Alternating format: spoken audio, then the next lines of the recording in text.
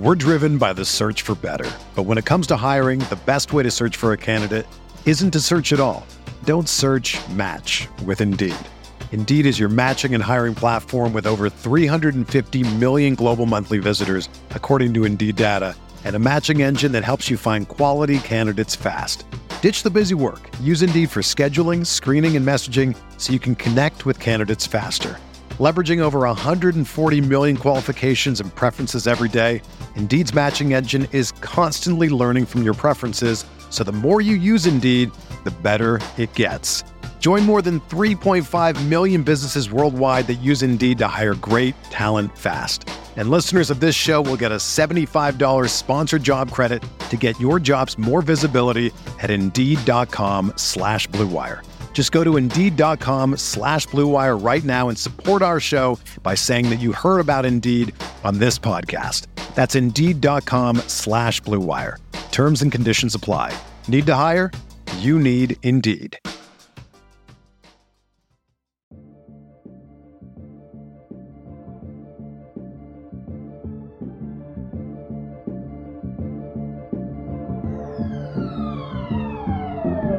In the hands of Waiters, 3 seconds left for 3 in the win.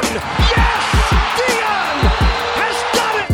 I watched Marcus Morris handling the ball like he was a point guard. I watched them give the ball to Julius Randle. This brother was dribbling the ball up the damn court. First team all defense. First team all defense. I don't know about this, but Rihanna just walked in front of me. Are you kidding me? Welcome to a Thursday edition of the RotoWire NBA podcast. Nick Whalen here with, believe it or not, Alex Barutha. Alex, we're on a nice spree here, doing these 2 episodes per week during the playoffs.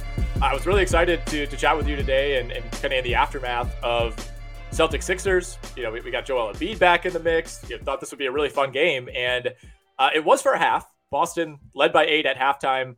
They outscored the Sixers 35-16 in the third quarter, ended up winning this game by 34. And it was just one of those where you have some weird stat lines all over the place. Like, you know, James Harden scores 45 in game 1. He goes 2 of 14 from the field, 0 of 6 from 3 for 12 points in game 2. Embiid, you know, pretty much ineffective. Did have 5 blocks on defense, but didn't really make a huge difference. Jason Tatum has like one of the worst playoff games of his career, and yet he's a plus 24. That was a team best. Can we really take anything away from what we saw in Boston last night? Well, we should have known the James Harden 12-point game was coming after BetMGM revealed that 99% of their bets were on the over on his points. That's pretty much the kiss of death.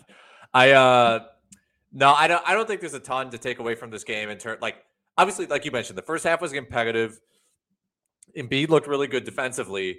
But Harden was ice cold from 3. He got some foul calls that kind of bailed him out, which is the only reason he got 12 points at all. Actually had 0 turnovers as well, which was nice from him. But, you know, I mean, the Celtics just shot better and they won the possession game, fewer turnovers. They had 1 more offensive rebound. And, you know, it's interesting because on the XM show, we had Noah Levick on from NBC Sports Philadelphia. And his main concern, it seemed to be defensively, was like the 76ers, they have a tendency to just fall asleep. They miss the rotations.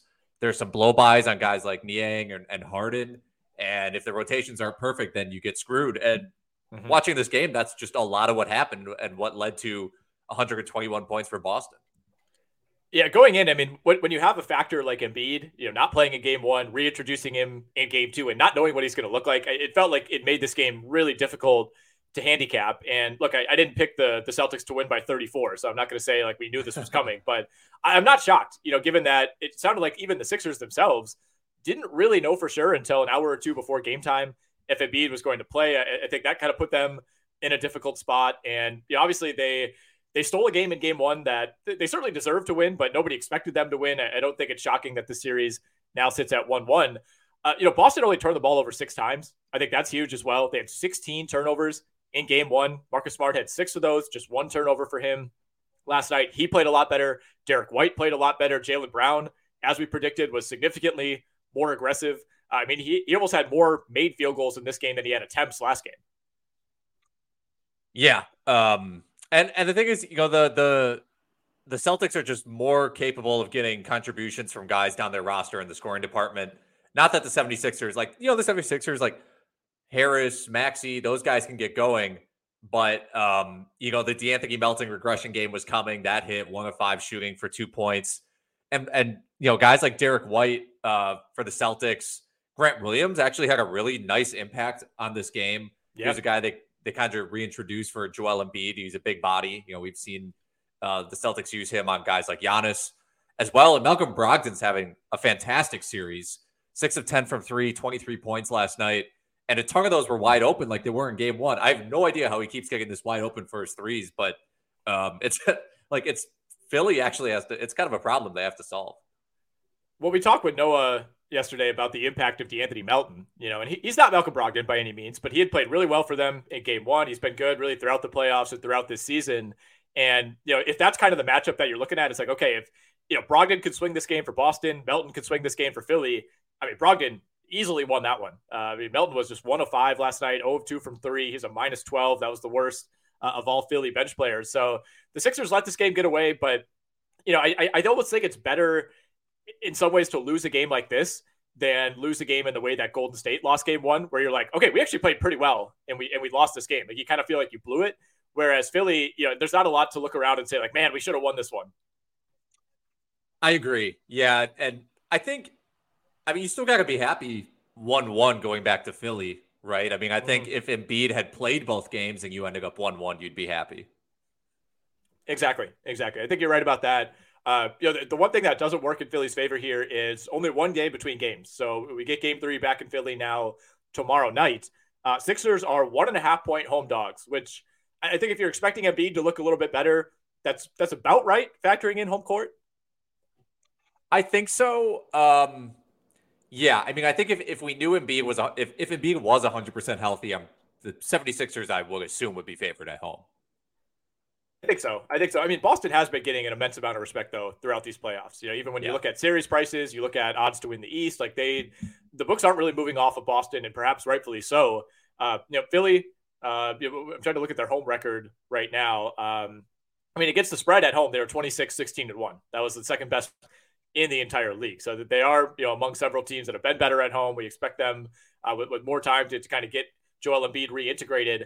I thought Embiid physically actually looked pretty good. He had a blow-by dunk on Al Horford at one point. He had the 5 blocks. Most of those came early. So, it wasn't something where I come out of this game necessarily worried about what Embiid will look like going forward. I just thought, it's a completely different game when Embiid's in there, right? And I think we saw the Harden-oriented game plan in game one. And I think Harden himself struggled to adjust, but I think Embiid is just such a huge piece, especially on offense, that going from not having him for 2 games to then just bringing him back with very little notice, I think did throw Philly off.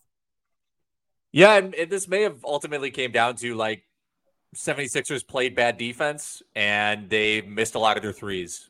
And, they let the time run out basically. There was a lot of garbage time in this game, right? So, but yeah, I wouldn't be surprised if Philly won game 3. Yeah, to me, there's no real difference between losing by 15 and losing by 34. So I don't, that doesn't alarm me more for Philly because like you said, they packed it in. They kind of knew, where this thing was headed pretty early on. So I'm totally okay with that. And you're kind of trying to conserve your energy for that next game. Really strange game for Jason Tatum. 1 of 7 from the field. Like we said, was still plus 24. It's not like he was a disaster, but 2 turnovers, just 7 points. It's been a strange playoffs for Tatum. He scored a ton in game 1, but was really quiet. I think he only had 5 points in the fourth quarter of game 1. And really for the second straight playoffs, it doesn't feel like he's on this whole separate level as the clear, super duper star on this team. It doesn't. No, Jaylen Brown has been, by contrast, amazing. And I think part of it too is you're getting way more consistent contributions out of Derek White and Malcolm Brogdon too. There's just fewer. It's just less necessary for Tatum to take a bunch of these bailout shots and be the hero, essentially. Yeah, I think you're right about that. Celtics now are minus 230 to win this series. If you like Philly, bet them right now at plus 190. Obviously, they just have to win the series for you to cash that bet. And the Celtics remain the favorites to win the title now at plus 170. So not quite as crazy as the odds were a few days ago. But I think part of that is Denver's up 2-0. Excuse me, up 2-0 in its series. We have no idea, what's going to happen with Lakers Warriors. That could easily be a series where those teams beat each other up for 7 games. Denver if Denver plays this right, especially with no Chris Paul, I mean, they could win this series in 4 or 5 games and then have, a pretty significant rest advantage to begin the West Finals. That would be great for them. And I think they could. I would not be surprised if this Nuggets-Suns series ended in a sweep. As talented as Booker and Durant are, you need Chris Paul out there because your bench is so bad. And I don't really trust DeAndre Ayton to step it up in a way that would result in like the Suns forcing a game 6 necessarily. Oh, you'll see. You'll all see when Dominating comes out. Do you trust Campaign to step up? Because we will not have Chris Paul in all likelihood tomorrow. We won't have him in all likelihood for games 4 and 5 if it even gets that far in this series.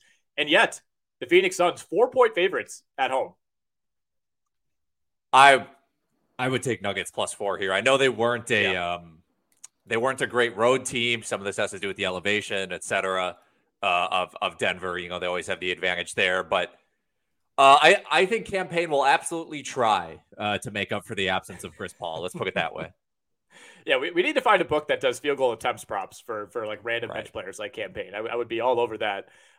Denver 20-23 straight up on the road this season. Phoenix was even worse on the road though, 19-26. So there are very few teams. It's basically Philly, Boston, Milwaukee, Sacramento, and New York were the only teams that were like decent on the road.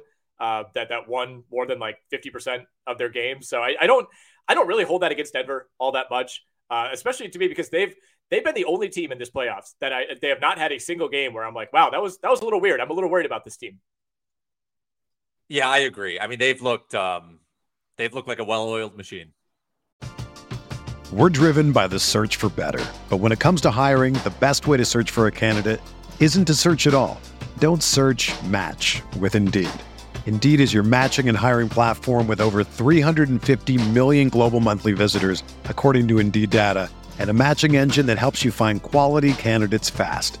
Ditch the busy work. Use Indeed for scheduling, screening, and messaging so you can connect with candidates faster. Leveraging over 140 million qualifications and preferences every day, Indeed's matching engine is constantly learning from your preferences, so the more you use Indeed, the better it gets.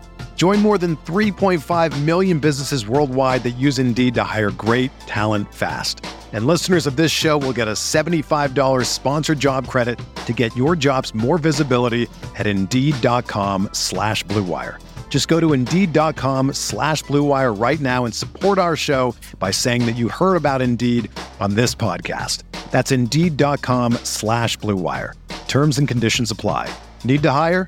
You need Indeed.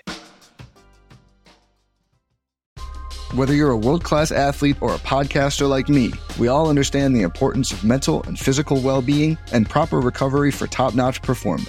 That's why I'm excited that Unified Healing is sponsoring this podcast. Unified Healing is a new and super innovative global network of wellness centers powered by Energy Enhancement System, or EE System. If you haven't heard of the EE System, you'll want to listen up. This technology promotes wellness, deep relaxation, purification, and rejuvenation. At hundreds of locations across the globe, access to a center is easy and affordable. Interested in experiencing the EE System technology for yourself? Go to unifiedhealing.com/Blue Wire to learn more and find a center near you. That's UNIFYDhealing.com/Blue Wire. No material or testimonials on the Unified Healing website are intended to be viewed as medical advice or a substitute for professional medical advice, diagnosis, or treatment. Always seek the advice of your physician or other qualified healthcare provider with any questions you may have regarding a medical condition or treatment and before undertaking a new healthcare regimen, including EE System.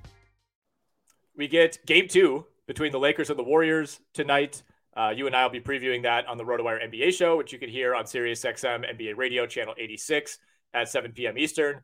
This is a 9 p.m. Eastern tip-off tonight. So I feel comfortable previewing this game. We'll get this pod out early enough that hopefully it has some value. I remain shocked that the Lakers won game 1.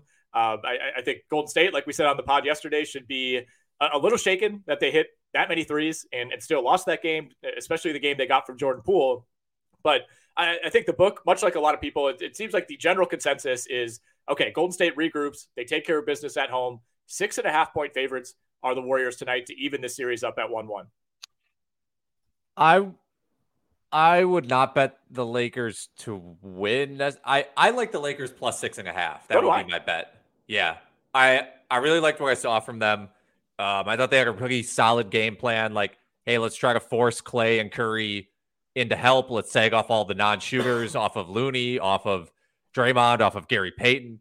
And it just ended up turning into like the Warriors were trying to figure it out on the fly. And I think they made some good adjustments in the second half, which is what led to them having like a 14-0 run.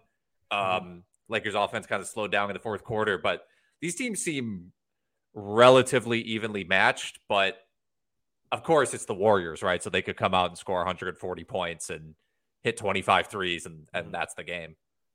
Very interested to see what version of Draymond we get tonight. I think he was obviously he's kind of a different player now than he was when the Warriors and LeBron were having their battles back in the Cleveland days. But I thought he was pretty ineffective in game one. Picked up a tech, just kind of wasn't as involved. Normally in these situations he always storms back in the next game. So I think we get a much better Draymond game. Number one for me though, and really I think everybody who's analyzed the series, if Anthony Davis plays like he did in game one, the Lakers could win this series in 4 or 5. Truly, it's just we've never seen Anthony Davis sustain this for more than a game or two at a time. Well, and he barely sustained it for the entire game. I mean, the first half. I mean, he was fantastic in the first half. They were going to him. He looked like he was physically dominant, and then he had a pretty invisible third quarter. And the second half just wasn't as dominant for him. But yeah, I mean, especially defensively, the whole Lakers team defensively, packing the paint inside. Got a ton of blocks. But yeah, AD, this is a matchup he has to take advantage of because they don't have Golden State doesn't have a rim protector.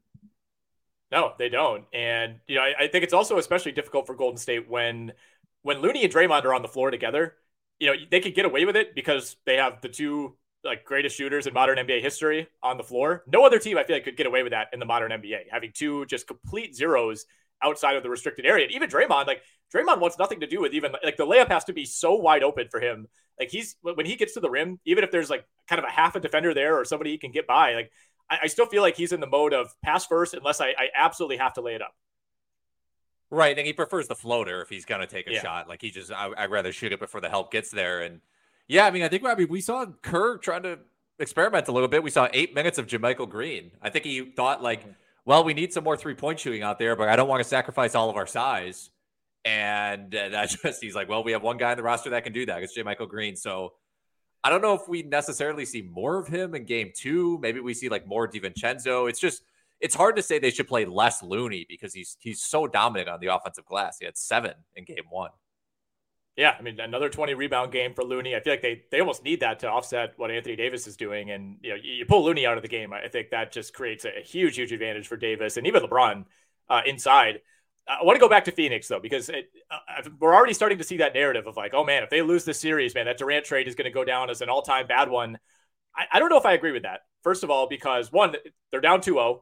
4 days from now, they might be 2-2, and we'll feel completely differently about it. But it's not like Kevin Durant is an expiring contract. And, they gave up, obviously you give up a big time asset in McCall Bridges. That's the one that hurts. Cam Johnson, did they have to include him in the trade? Who knows? Either way, you're not so worried about that.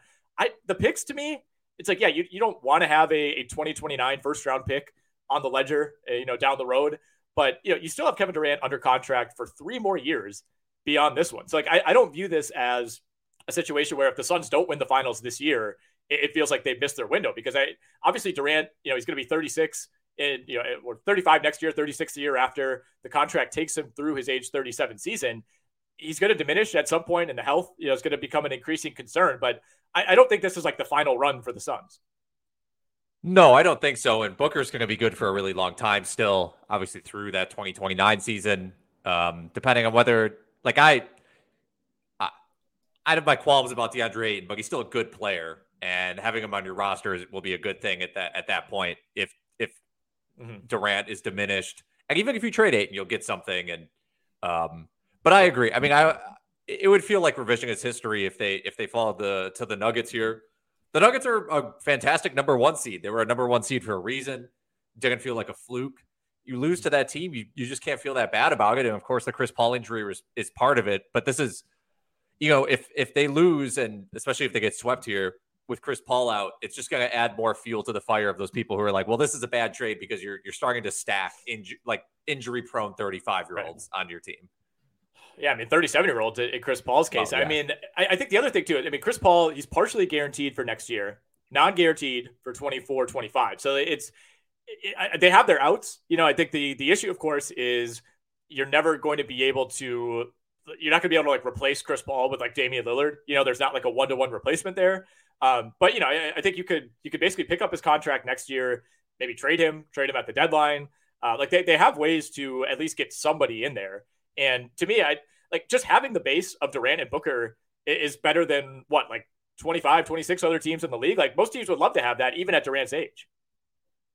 Yeah, I think people also got kind of spooked by how good Mikal Bridges looked on the Nets, and that's, I mean, I get that, but I don't know. I mean, the Suns had him in house, and they were okay trading him, and it's not like the Nets were that good when he was there as the number one option. I would be a little surprised if they traded Chris Paul. I feel like they kind of want to see that through. I think both sides would like to just kind of see that to the end, but you're right. I mean, he'll retire sooner than later. I don't think Chris Paul is playing until he's like 40 or 41 or something. Yeah. But it depends. He's in the perfect situation for this point in his career, right? It's like, I could see him playing it out as long as he possibly can to try to get that ring, kind of what we saw from Carmelo. And he's still an effective player when healthy, but I don't see him landing in a better situation, short of like maybe 2 years from now, he signs for like the veteran minimum to like join 40-year-old LeBron on the Lakers, something like that. Like he's in as good of a spot as he could possibly be in to kind of add a late ring a la Jason Kidd in his career. Yes, and he's on a great team context as well, where it's just like all you have to do is be the floor general, because like your entire job is, hey, I'm going to set up Kevin Durant and I'm going to set up Devin Booker. I'll run some pick and rolls with Ayton where I can get him easy lobs, and I have to score 8 points a game and just not turn the ball over, and I'm being a positive contributor. So you're right. I mean, maybe he does run it out a little bit longer than we might think. Yeah, I think that decision will like be in the hands of the Suns. It's like at some point, do we just like, hey man, you're getting injured at the worst possible time every single year, and it's not just when you're with us. Like this happened in LA as well. It's a weird coincidence, man. I've never really seen anything like this. Like a guy who every single season when they get to this point, there's some sort of ailment. And like when the camera panned to Chris Paul limping his way to the locker room, like I didn't even react. I was like, yeah, of course, this was coming at some point. Right? Yeah, I mean, how long they keep him for, it might depend on like what kind of discount he's willing to take, because it's like, listen, man, if you're 39 and you keep getting hurt like this, like we have to save some salary to have a backup for you when you play 45 games this season. Yeah, I think the problem, they don't have any pick swaps. So, you still get your own pick in 24. You got your own pick in 26, 28. I mean, that's obviously down the road here.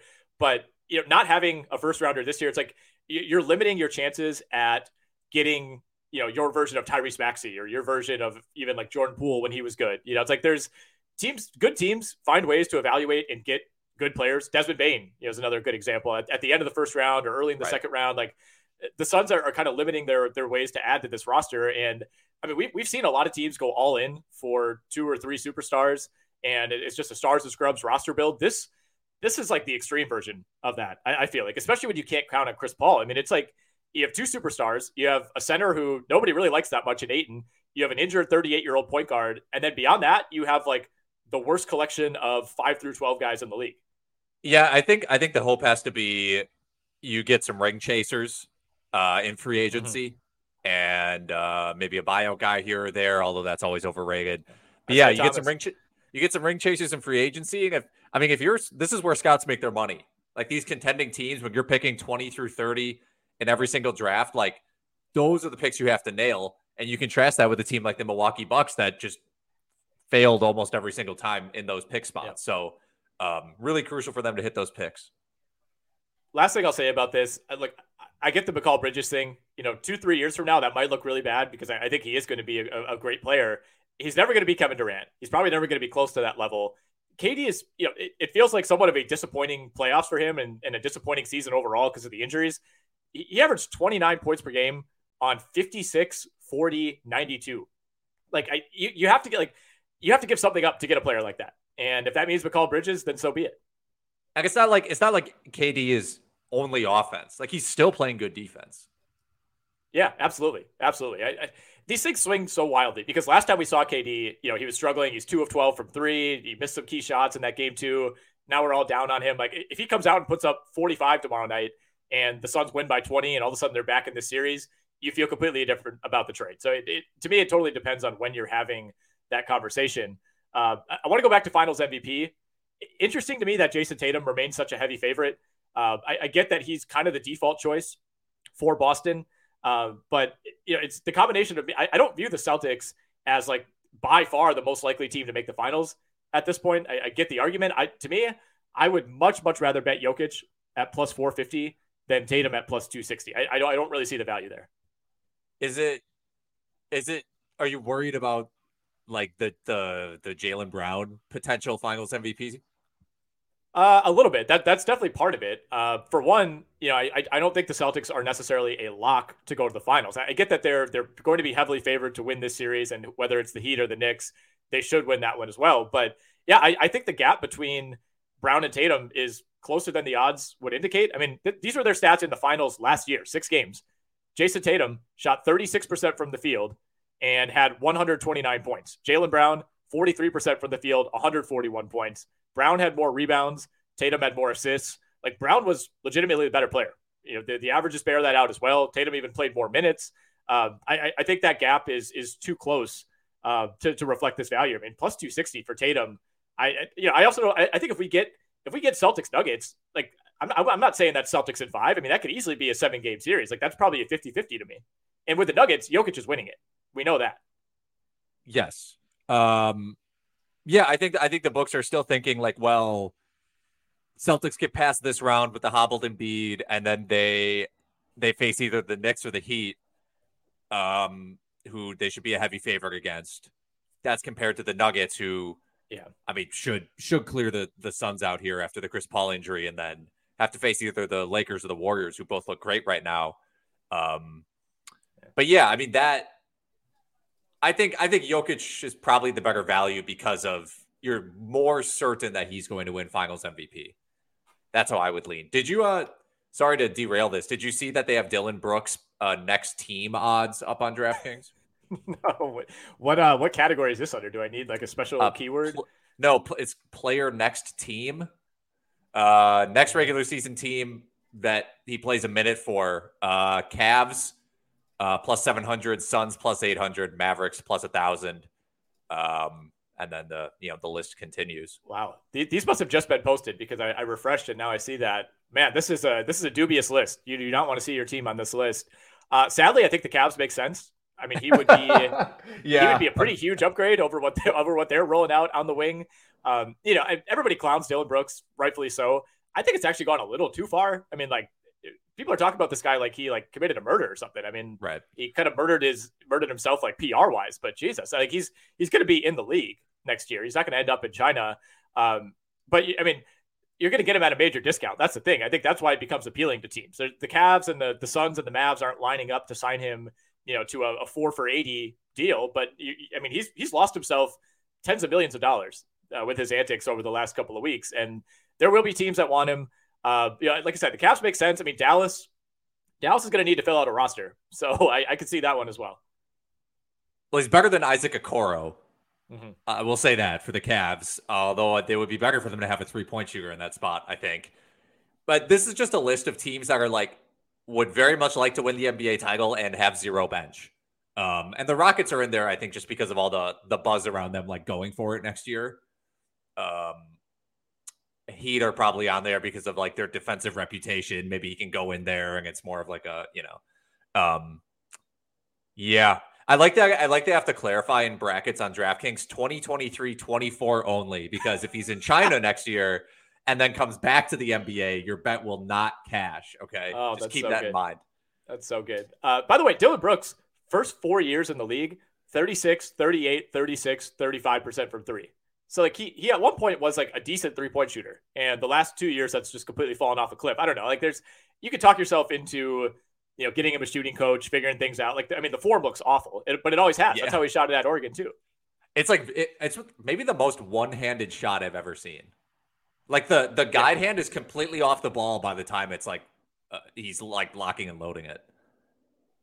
Yeah, it's which is kind of what you're taught in some ways, but it's not supposed to look that way. I don't know. I don't know how to explain it. The NBA regular season has come and gone, which means it's time for a new way to play daily fantasy basketball for the playoffs. Rival Fantasy is the fantasy platform reinventing the way daily and weekly games are played, and they brought 3 new games to the ballpark this year that fantasy players won't find anywhere else. With unique games like Fantasy Bingo, head-to-head player challenges, and over-unders in Fantasy Book, Daily Fantasy has never been better. Right now, RotoWire listeners can get a $50 protected first play. That means if you win your first play, you keep your winnings. But if you lose your first entry, Rival Fantasy will fully refund you up to $50. Go to play.rivalfantasy.com/signup. Again, that's play.rivalfantasy.com/signup and use our code RotoWireNBA, all one word, RotoWireNBA. Use that at sign up and deposit a minimum of $25 to get your first entry on Rival protected up to $50. Now's the time to step onto the court and become a Rival today. Welcome to the arena. All right, I want to hit just a few names, random fantasy topics. You know, we kind of put a bow on the fantasy season yesterday. Obviously, it's been wrapped up for a month now. But, you know, we're not too far away from starting to prepare for the NBA draft, which comes at us in less than 2 months. After that, you know, we'll be putting out our rankings, our roundtables, all that good stuff. There are going to be a handful of players who I think are really interesting. And one of those for me is De'Aaron Fox. Closed the season on a high note, played really well in the playoffs, despite that finger injury. Was really, I felt like the only guy who brought it every single night for the Kings in that 7-game series. Famously, I stayed away from De'Aaron Fox this year after drafting him in like every league the previous 3 years and completely missed on that one. I know I'm going to be back in next season, but how high are you going to have to take De'Aaron Fox? Well, you know, his ADP ended up being pretty close to like his final rank. So his final rank this year per game was 43. On Yahoo, he got drafted 46. I don't really want to go much higher than that, to be honest with you, because he would just have to make strides in free throw shooting. His 3-point shooting was obviously an area of improvement for him, but he's not a volume guy in that category. And his steals have declined almost every single season of his career since his sophomore year. But if he can do what he did this year, I don't think his steals are going down farther. I think you might have to reach up to like 30, right? This upcoming season. I think that's about right.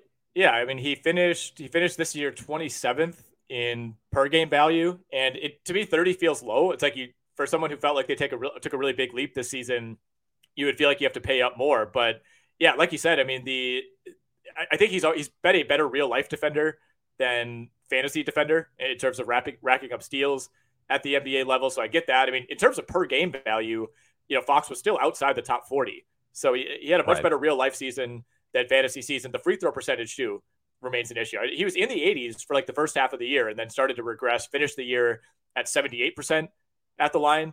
I think that to me is the biggest killer. Like you can live with a point guard giving you 1.1 steals, but if you're a point guard who gets to the line a ton, you got to be in the mid 80s. You do.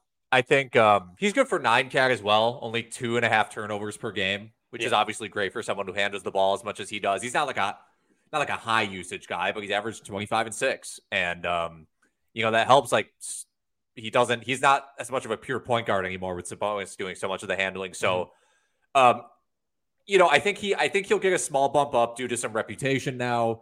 And the fact that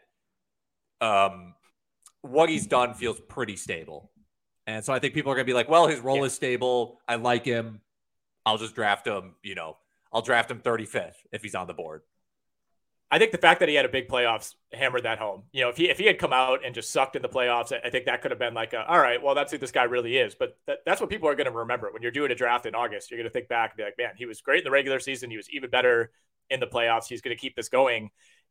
Part of the reason I think that you're not going to have to, quote unquote, reach for De'Aaron Fox is, on the one hand, like if you look at ADP from last year, it's like there's very few guys that you say there's no way he's being drafted there next year. It's like everybody, like players just aren't falling off a cliff anymore. I guess it's like even LeBron, it's like, yeah, he'll probably miss games next year, but I still expect him to be a 25-7-7 guy.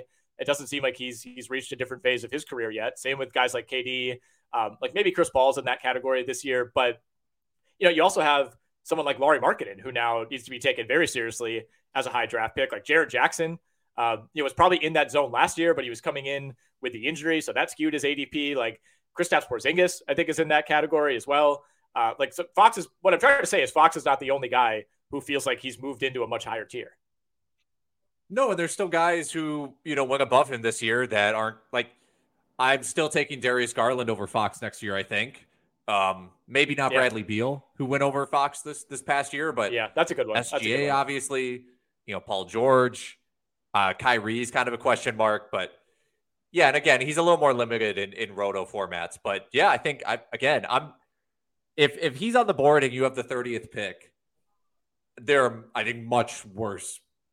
There are much worse ways you can go. What are you doing with Karl Anthony Towns? Not a disastrous season, but I mean, he played 29 games. So from that perspective, it never really felt like we got enough of a sample for him to even prove himself. But I mean, he was a first round pick on average last year. Like, that's not happening again. No, I don't think so. He finished 28th in per game 8 cat. I think he could finish better than that. I mean, you have to factor in the fact, like, he got hurt one game, missed a ton of time, and then he came back. I mean, basically his first 20 healthy games before he got hurt, 21 points, 8.5 boards, 5 assists. And obviously his steal and block numbers are both below 0. He's still firmly a second round guy for me. He's a center that hits threes. Pretty rare. I mean, obviously you wish he'd be better on blocks and stuff, but the assists are nice. It's just he just feels like a quality second round guy. It's hard for me to imagine him having a worse season. Like, is he going to average like 18 and 7 next year? You know what I mean? Like, there's just, it feels like he kind of hit his floor. I think so. I mean, you just have to worry about the games played. It's so weird. Like, I don't know if there's ever been a player who has, like, all right, he's played 82 games 4 times. Every other season has been a complete blow up disaster. Yeah. Yeah, I mean, he ranked 3rd one year in total value, partially because of that. And he was always a first-round guy anyway. But, I mean, I have a hard time discerning how much of this is fluke stuff. And did he get in a car accident one year? Is that why he was out for a bit? Probably. I don't know. It seems like he might have. I think he had COVID complications one year, too. Yes, yeah. Personal issues, because, I mean, his family was having, I think his family had some COVID stuff going on as well, but yes. No, I mean, I would draft Towns in the 2nd round for sure. I think he's still a 2nd round guy. I think he hit his floor this year. Again, the Wolves as a team, they're kind of a mess, but he's still going to get his numbers. All right, let's say both of these guys are on the board at, like, I don't know, the 20th pick. Would you take Markkanen or would you take McCall Bridges? Interesting. 20th pick, Markkanen or Bridges? I think Bridges. More defensive upside. Okay. I think it's hard to say whether or not he'll actually have more of the keys to the offense than Markkanen. I think they both have, like, the equal amount of keys. But yeah, I mean, Bridges didn't do a lot defensively after he got to Brooklyn. I think part of that was, he's asked to do so much more offensively. There's only so much effort you can give. But gut feeling, I would take Bridges, but it's not a lock. I would say gut feeling, I would take Markkanen. And I think Bridges has the higher upside. I prefer to draft more safely, which is why I finished 12th in the stake league this year. Love that. That's why I got Kawhi Leonard and Rudy Gobert. But right. No, I mean, with Bridges, like you said, there is so much more defensive upside. I mean, he could be, if he's playing 36 minutes a game, he could be like a 1.6, 1.7 steals guy if things break right. Like, that's what he was as a rookie when he was playing like 29 minutes a game. So that's in there. And the other thing with him too is he was taking a ton of free throws at the end of the year and shooting like 90%. And Markkanen's a good free throw shooter too. But that's something that I think really works in Bridges' favor. I would go Markkanen right now. We'll also have to see what the Nets roster looks like. I feel like I'm more confident in kind of knowing what Utah will look like, whereas Brooklyn at this point, they're kind of in this just weird in-between zone for the next few years. Like, I have no idea who they're going to bring in around him. Yeah, that's a big question as well. Yeah, man, it's just he's tough to evaluate because his role changed so dramatically. He ended up just shooting like a ton of mid-rangers and like ISO. He played like DeMar DeRozan to some extent later in the year. Yeah, I mean, Markkanen's a safer pick, But we'll have to see what both teams do. I mean, there's a chance both teams kind of liked how they looked towards the end of the year. And, before Utah pulled the plug. And they're like, well, maybe we can add a guy or two and this can become something real very quickly, especially with how relatively vulnerable both conferences seem from like can we get a top 6 seed? I mean, there are so many teams in the NBA right now that think they can get a top 6 seed next year. It's ridiculous. Yeah. I mean, I've been beating the OKC drum as far as like they could be as high as like the 3rd or 4th seed, I think, next year if they really want to go for it. And then, if you're Utah, I think, you're looking at a team like, I don't know, Minnesota or New Orleans, and you're like, are they really that much better than us? I don't know, probably not. The Clippers have some just massive health questions that aren't going to solve themselves anytime soon. And like, if there's one team that I kind of like sneakily rooting to move up in this draft, I think it's Utah. I mean, they have the 9th best odds, so chances are they're not getting up to number 1. But even being able to add like Scoot Henderson or add like a top 5 pick would be really cool. Yeah, that would be awesome for them, and they're so well coached. It would be cool to have just like, I don't know, because you don't see it that much where a team, it felt like they blew up that team like 3 years earlier than a lot of other franchises would have, and they're really reaping the benefits right now. I mean, so if they're able to parlay that and get a great draft pick this year, move up to like 2 or 3, that would be awesome. I've been getting a lot of texts over the last week saying like, hey, how can the Bucks get Damian Lillard? And I'm having to really talk people down and be like, hey, maybe we could get Buddy Hield. Like maybe we could get Zach LaVine. Right. I don't think we're getting Lillard. With that said, if you're the Milwaukee Bucks, and it's a good spot to be in, when you have a team like, you have a player like Giannis, guys want to play with him. It's not a spot that Milwaukee has been in very often in the history of the NBA, but should they be rooting for Portland to jump up and get the number 1 pick? Like would Portland landing Wembanyama kind of mean like, all right, we're officially ready to hit reset. We're building around this guy. Maybe it's more palatable to part with Dame. Or if they were to get Wembanyama, is it like, all right, well, maybe we can win with this guy right away because he's that good? Yeah, I actually feel like it's more likely they entertain trading Lillard if they fall in the draft. I think getting the number 1 pick and getting Wembanyama would make it more likely that Lillard stays because they probably feel like we can sign a couple guys in free agency, maybe make some trades, and then we're good now. We got our Nurkic replacement. Yeah, right. Well, finally, that means they can shake Nurkic free. We've talked about this like every couple of weeks. I want to do another check-in on like, where do you want Wembanyama to land? And I will give you Detroit, Houston, San Antonio, Charlotte as your 4 choices. I think I think Charlotte would be the most fun. Partially from a chaos perspective, LaMelo Ball plus Wembanyama would create a ridiculous amount of highlights. But I think from a like long-term development standpoint, it's San Antonio. I think so. I think you're right because the other 2 choices are Detroit and Houston. But do we still trust the Spurs on that same level? I mean, the team that's 1st round pick got like basically kicked off the team for being like a sexual predator. That was, I don't know, like Popovich is kind of in like the Belichick zone right now where obviously you have to respect him. He's going to go down as one of the 3 best coaches ever. No question about that. You can't erase any of it, but like, I don't know, like if there was an exciting quarterback prospect, like Anthony Richardson in this draft, like and New England had a chance to get him, I wouldn't be like super fired up about that. It's like, at this stage in Pop's career, it's like, how many years does he have left? Like, it does kind of feel like he's hanging on for the possibility of Wembanyama. And it's like, if the Spurs don't get him, does he just retire? He might. No, you're right about that. I maybe. Who do you want Wembanyama to go to? I don't want him to go to any of those teams. None of those teams deserve it. None of those are fun spots. Like like Houston, I guess. Like Houston feels like the most fun team, even though they're kind of a disaster. But I don't know. I think they're at least turning the ship in the right direction. With Udoka, and I'm still a Jalen Green apologist. We'll talk about him in a sec.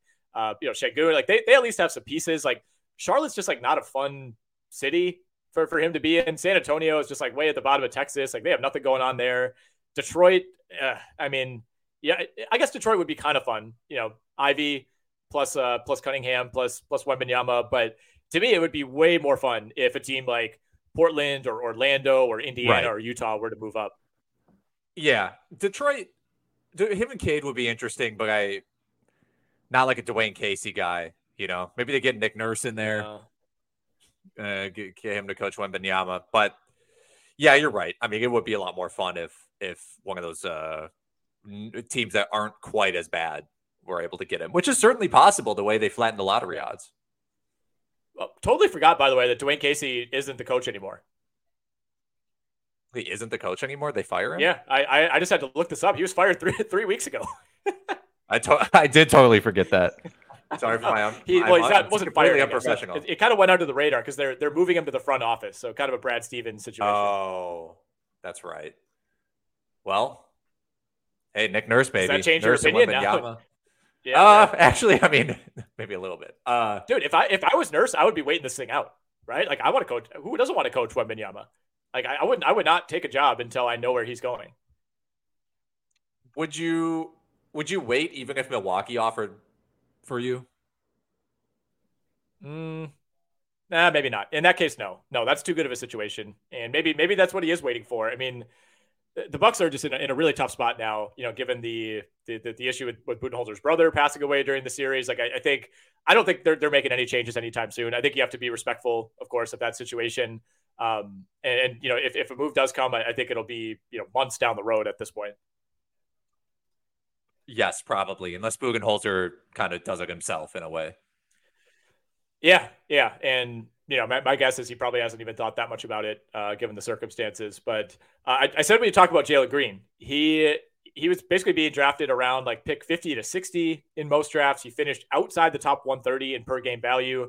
I'm excited to get Jalen Green at a discount next year because I feel like a lot of people drafted him and are probably now swearing him off. Mike, it's tough with these young guys because I feel like there are just as many people who are swearing him off as people who are like, it's time to give him like a discount. And then those people all like they're like, well, I'm gonna give him at 50 this year. And then that person's like, well, I know there's somebody in my draft that wants to give him at 50, so I gotta give him at 45. And then all of a sudden they like climb, they're being drafted pretty highly again. But I think you're right. I mean, he's just a guy who feels so much more talented than like it really feels like he should have broke out this year and didn't, kind of like Anthony Edwards in a way, who Anthony Edwards had a great season, right? But it's like both of these guys, it's almost like they feel like ticking time bombs. Like it feels like one of these seasons, something's going to click.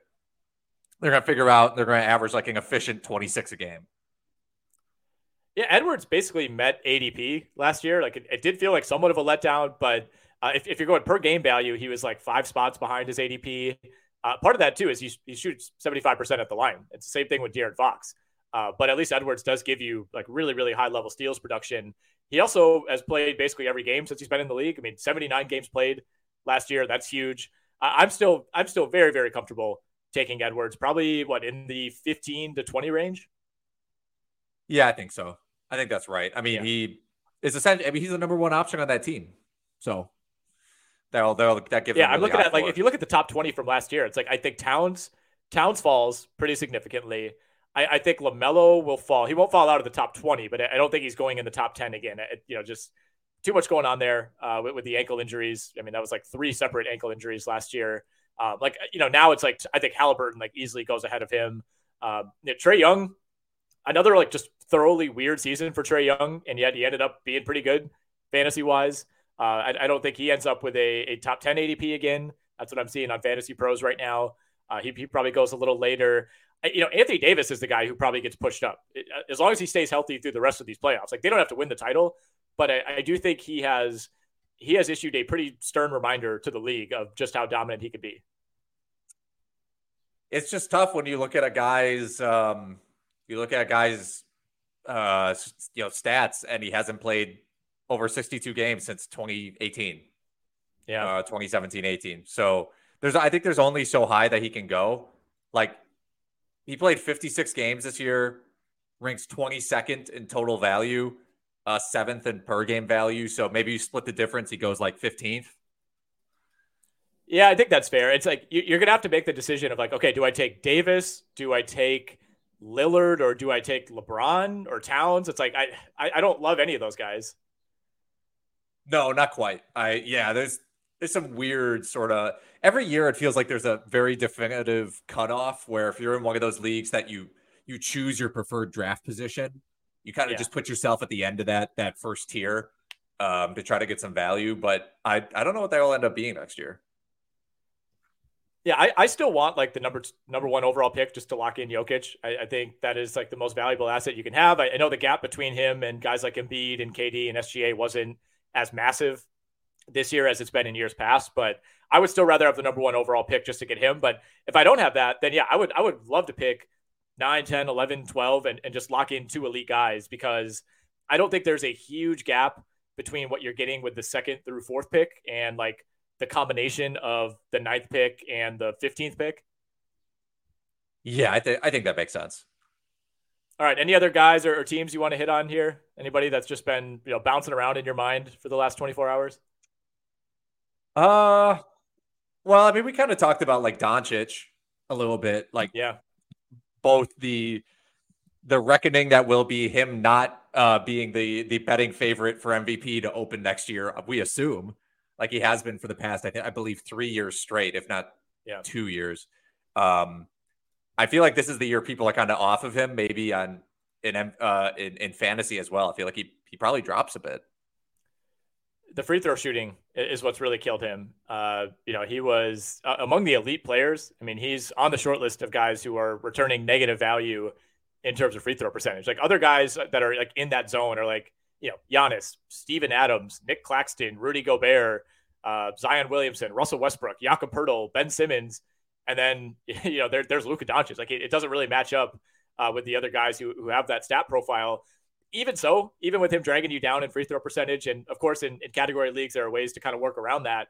He was still the 8th best player per game last season. So you're right. He will not open as the MVP favorite for what would be the 3rd straight year, but he's still like really, really rock solid for fantasy. I mean, like he basically gives you like 50 points, rebounds, assists every single night. He was over a steal per game last year, closer to 1.5. Field goal percentage was way up. Gives you a bunch of threes. So I can kind of live with the free throw percentage discrepancy for him. I think so. Yeah. So last year his ADP was 3. He was behind Jokic and Giannis. And Giannis is too high as well. But I could see Tatum going above him. It's just tough because there are some guys farther down on this list that are like injury prone. Durant. You worry about Harden to an extent. I think Curry will probably end up going higher next year than 11.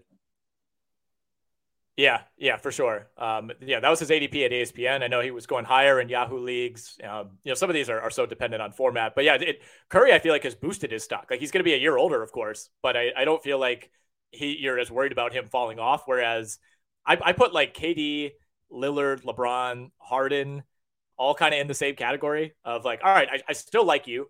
I think there's a better chance than not that you end up returning first or like at worst 2nd round value, but we also have to be aware that there's like real downside here at this point in your career. Right. And you're kind of with all those guys, it's like 70 games would be a win for me if I get 70 games out of these guys. Yeah. Oh, no question about that. I mean, I think if you could just lock in like 65 games for those guys, I'd be fine with that, because I'm worried. I mean, LeBron played 55 this year, and like Lillard played 58. Curry himself only played 56. Like if you can lock in anything above 65 for someone that you view as a risk, I'm totally good with that. Yeah, I think people are also going to be more weary this year of like the guys on really good guys on tanking teams. Like maybe Lillard isn't as popular this year because people are like, well, at the end, they just shut him down. Yeah. Like how many of these guys in these bad teams are just going to get shut down again? Yeah, I think that's something that we'll have to do at least an article or a pod series on that, because I feel like we talked about it, of course, last year, but not nearly as much as we needed to. I think we just kind of said like, well, these are the bad teams, these are the good teams. I think we need to, that's become maybe the biggest factor in fantasy other than injuries, is kind of making, you got to hit on the teams that you think are going to be competitive. And you almost don't even want to have the really good teams or the really bad teams, because like the Houston Rockets were so bad that it's not like they were resting Jalen Green or resting Kevin Porter. It's like you want to avoid like that next tier of teams that are trying to tank at the end of the season. And that's really hard to predict. Like ideally you want players on teams that are seeded like 4 through 10. Yes. Like Bradley Beal got, he got shut down, like Porzingis at the end of the year, Lillard, we talked about, like, Indiana, those guys kind of packed it in. So yeah, those are the kind of teams you want to avoid. But again, that's easier said than done to predict who that will be. You can catch more of us on NBA Radio tonight. NBA Radio Channel 86 over on Sirius XM. We'll be there at 7 p.m. Eastern previewing Lakers Warriors from a gambling perspective. That game starts at 9 p.m. Eastern tonight. For Alex Barutha, I'm Nick Whalen. We'll be back at you next week. For the ones who work hard to ensure their crew can always go the extra mile, and the ones who get in early so everyone can go home on time, there's Grainger, offering professional-grade supplies backed by product experts so you can quickly and easily find what you need. Plus, you can count on access to a committed team ready to go the extra mile for you. Call, click Grainger.com, or just stop by. Grainger, for the ones who get it done.